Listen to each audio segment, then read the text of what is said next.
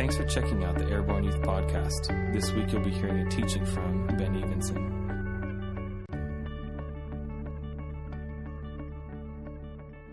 After Pentecost, like after the Holy Spirit came and all the crazy stuff happens and the church starts to grow, Peter and John are out and about, and they were walking up to the temple one day, and there's this dude being carried up to the temple on one of these mats, like a cot. And there's these guys that carry him up there every day. The dude's 40 years old, and he's been crippled his entire life. 40 years, every day his friends bring him up, set him down by the gate called Beautiful that enters the temple area and all this stuff, and he begs for money. So as Peter and John are walking up to the temple, this dude's here, and everybody knows this guy because he's been there for 40 years, every day begging for money. Like, oh my gosh, are you kidding? Peter and John walk up, and the guy goes, hey, he's like begging. He's like, give me money, give me something, like alms or whatever. And that was common in those days because if you were crippled, you didn't have welfare, you just died if you didn't get handouts. Literally, there wasn't like a system to support you. You just were left out of society if you were injured or crippled or whatever. So anyway, Peter and John go, well, we don't have any money. Like, we're kind of poor ministry guys, like just kind of doing this thing. But what we do have, we give you. In the name of Jesus, get up and walk. 40 years crippled. This guy's been begging for money for 40 years in front of the gate. Pretty whatever. And Peter looks down. Here we go. You ready, Kaylee? Looks down and pulls the guy up onto his feet, and let's go. Woo! Yeah, Kaylee. Anyway, you can sit down. This is so incredible, the reality of who God is. And that's all that I wanted to talk about tonight is this recognition of the God that we serve. This guy was completely fixated on asking God for something. He was just asking for 40 years. I want money so I can survive. I want money so I can survive. And God showed up on the scene. And why it took 40 years for this to happen, we don't know. But there's some message of faith in this reality that this guy asked and asked and asked and asked. He didn't even know what it was that he really needed, but God brought the better answer for his life. He didn't ask, hey, can somebody come over here and heal me? Like, can somebody please fix my legs? For 40 years they haven't worked. Like he just like, give me money, please, please. But God's view and perspective of our lives and what's going on, and that's how personal he is he's like, no, that man is going to be a testimony. So for 40 years he had begged, but it was just after Pentecost, right, after the Holy Spirit had broken out and like fell and like it was crazy and all these people came to know Jesus and it was amazing, like reality that shifted, that the Holy Spirit came and actually lived inside of people. God had positioned this man for 40 years to wait for this day. And it says after he got healed, he went into the temple jumping and leaping and dancing and saying, praise Jesus, praise God. And it said that the number of believers in Jesus grew to 5,000 that day. And you look and you just go like, God, you made this guy for 40 years. And God didn't make this guy, obviously, but you can see your mind go like, oh. But for 40 years, God didn't heal this guy. God had all along intended to heal this man's legs. Do you get that? Because he's a relational God, a personal God, and he's interested in what's going on. But what that man got healed of that day was not being crippled, but he got healed of all kinds of doubt, despair, depression, sadness. Can you imagine living that life? That man leapt through the temple praising God because he got set free from far more than he, even on a physical plane, understood that he needed. Because, yeah, his legs got healed, but that, I think, was more for the benefit of everybody that looked and went, that guy's been out there for 40 years. That's crazy. 5,000 came to know who Jesus was because of one moment in one guy's life who wasn't even asking for the right thing, but he was asking. How many of you had encounters with God in some cool, crazy way on the beach trip or last week or whatever in the last little bit? How many of you were asking for something, like, I don't know, like whatever it might be? How many of you were kind of like, God, I want to meet you. I just like, or my life is crazy and I don't know why, or my parents, okay? Or probably some people were just kind of like, I just showed up, it was fun, and then all of a sudden I was crying in the sand and I don't know why. That's totally cool too, because God shows up and he does something insanely powerful in your life because he knows you individually. You notice it wasn't like this cultish thing, like all of a sudden we like prayed a special prayer and everybody went, wah. Like, it was like some people cried, some people laughed, Some people just sat in peace and quiet. Some people just contemplated. Like every individual in that place was experiencing God in a personal and real way. It wasn't, it was corporate and everybody together and our faith stirred up and our worship together unlocks the heavens. But heaven is not just like splash. It's like you and you and you and you and you and you. Because I know you and you and you. So every person experienced God in this personal way, and what that did in your life should live as a testament, like Dylan said, the testimony of what God did in your life. And I heard a handful of them Friday. Like I was like, oh my gosh, I didn't know. I just thought people cried. But people got like set free of stuff. Serious questions, serious challenges, serious stuff going on in their hearts, and God answered in crazy ways. That's got to move you into a better, position of testimony to who God really is. When you see God do something, it's not hard to brag about it. You know what I mean? It's kind of like, yeah, okay, that was cool. I went to the beach. We had fun. But most of you came home going, we had a lot of fun, but that worship. Right? I got emails from some of your parents this week. Some of you don't even know. You're like, oh my gosh, my parents are embarrassing me. No, there's no embarrassment in this, but parents that emailed me and said, my child returned a completely different human being. What have you done? 2 Corinthians 5:17 says, anyone who is in Christ is a new creation. The old is gone, the new has come. That's real. So some of you met God on the beach in a crazy way. You don't even necessarily know what changed, but your mom and dad went, whoa. You don't think that was real in that 40-year-old man who leapt through the temple praising God with all his might? The whole temple, it says, gathered, just, and then the religious leaders got mad, arrested Peter and John, threw them in jail, the whole deal. It was a pretty bad deal because they couldn't do anything that night. The next day they came and questioned them, and the guys were like, so you're questioning us for doing a nice thing for a guy who was crippled for 40 years. You saw him, and now he's standing right here. Get it? And all the religious leaders are like, yeah, we're just really mad. We don't know what to do with you, though. Stop talking about Jesus. And they're like, we can't because we saw it. And so did you. And the little thing that I wanted to just drop tonight on you is this statement. It said, and when the religious leaders noticed the boldness and the courage and the steadfastness of these men, they noted that these men had been with Jesus, who they didn't even believe in. But something on who these guys were. They were bold in what happened in their lives. They knew what was real. They were out there, boom, showing the goodness of God. And the religious leaders who were like, we can't let this happen. It's going to freak out our whole system. Oh, my gosh.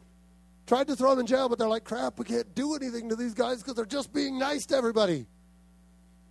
That's it's like one of those people. You can't ever be mad at them because they're always too nice. But you want to be mad because they're too nice, right? Anyway, does that make sense? So stand up. My whole plan got butchered, but we're out of time. That's okay, right? I like when my plan gets butchered. God's better than me at it anyway. Come up here a little bit. Take 3 steps forward. Yeah, Lynn's going to share something. So just one amazing thing that I've just been watching over the past few months. How many months have you guys been doing training for Australia? 3 or 4 months. Okay, so 3 or 4 months, they've already been on their missions trip. So think about that. Just as Ben has been talking so much about the trip, you guys don't have to miss out. The vast majority of their trip has already taken place here in a very practical sense, in Starbucks, and not at the gym, that was the same thing, and with friends, at parties with friends. All of that has happened here, and each of you is empowered. You don't have to pay the $3,000 to go to Australia in order to experience the prophetic and the outpouring into other people. You get that? Okay, so how many of you are like, oh, I wish I was going to Australia? I wish I was going to Australia, but guess what? You don't miss out by not getting on a plane and going. The Spirit of God is here for you now to activate you and launch you into society to impact lives with His love. How many of you think it would be awesome to go up to a stranger and find out that his wife died in a fire 2 years earlier and you can be a beacon of hope for him? How awesome would that be if each day you step out in your life, every day you step out in your life and you're that voice in someone else's life to give them hope when they're hurting the most. I can't even imagine the pain he was feeling. And Keith, right? Keith was a voice of hope. And he got to experience Jesus' love. That man got to experience his love in a time of such agony. That's amazing. And you guys can do that now. You don't have to be going on the trip. All right, so that's my encouragement to you. So good. So come on. This dude that got healed of being crippled for 40 years had the love of God expressed to him first. And then he gave his life completely and wholly, completely to God. And what doesn't have to go the other way is like sometimes I think like in church it's this whole like, oh, I better polish up my life, get really nice, and then I'll go and God will take me. But God is really into messy, crazy, out of control life because he gets really glorified when crazy, out of control lives get totally wrecked and totally changed and totally transformed. Does that make sense? And I'm not like encouraging you to wreck your life so God can do something cool. Okay, please don't. But if you feel like you're just like, I am so out of reach of God, oh, you're so wrong. I'm serious. But some of you experienced God's presence. You experienced something new and fresh on the beach, and you're just kind of like, oh my gosh, God loves me. Okay, there's more, guys. There's more to it than that. It comes to a place where like, okay, now I know God's real. Now I know he loves me. I'm going to give my life to gain it all back. Does that make sense? It's not like, oh my gosh, I become a slave of some crazy guy in the sky. Like, no, it's like you give your life and you just go, I know he loves me. I'm done running the show in my life. And when you hand it over and go like, oh, God, you take it. You have control. He goes, yeah, that's what I'm talking about. I'll give it all back to you with crazy blessing and crazy overflow. And I'm going to send you to Australia and fill people with my love too. And that'll be even crazier. It's like none of us in this room that have given our lives to God go like, oh my gosh, what did I sign up for? This sucks. Like talk to anybody in this room. Be like, hey, have you given your life to God? If they're like, yeah, absolutely. And you go, does it suck? Nope. It's flipping amazing. It sounds scary on the outset. It really is. It's like, what? I'm going to let God be the Lord of my life? Like, that's kind of crazy. Like, let him, like, but if he was a big controlling God with a lightning bolt, that would be a problem. But he's a big, loving, best friend, daddy God that's kind of like, oh, this is going to be awesome what we can do together. We're going to go water skiing, and we're going to go, like, do you see the difference in the perspective of who you understand God to be? He's wouldn't have sent his son if he was just angry, because that would have just been like vengeance. It would have just been like, well, son, you fix it. Like, he was like, no, son, we got to do something because I want my kids back.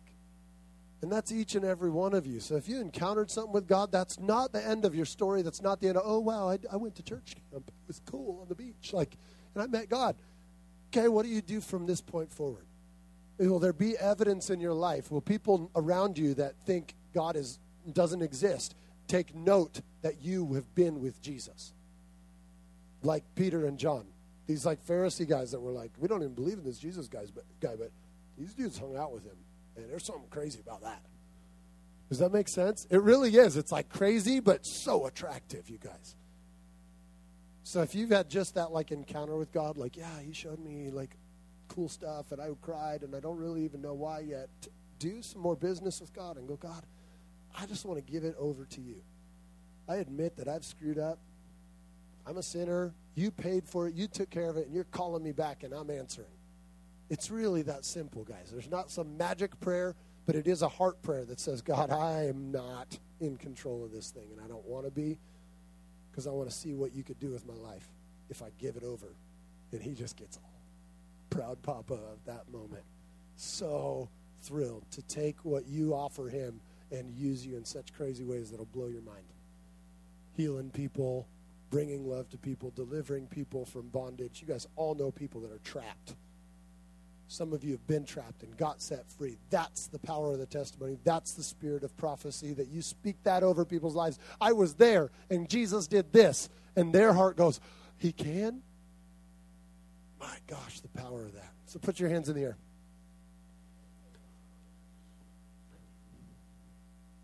God, I thank you for these young men and women in this room, and I thank you that you're speaking to hearts right now individually, those that have felt your presence, those that don't know if you're real, those that have lived in your presence their whole lives and don't even recognize it sometimes anymore. God, I pray you would just speak right now, that hearts would be opened, that they'd be softened, that they'd be well aware of the reality of your love toward them, God.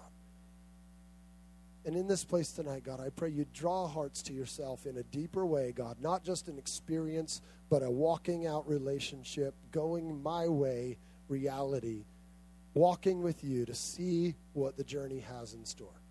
Blessings and favor, because you have come that we might have life and have life more abundantly.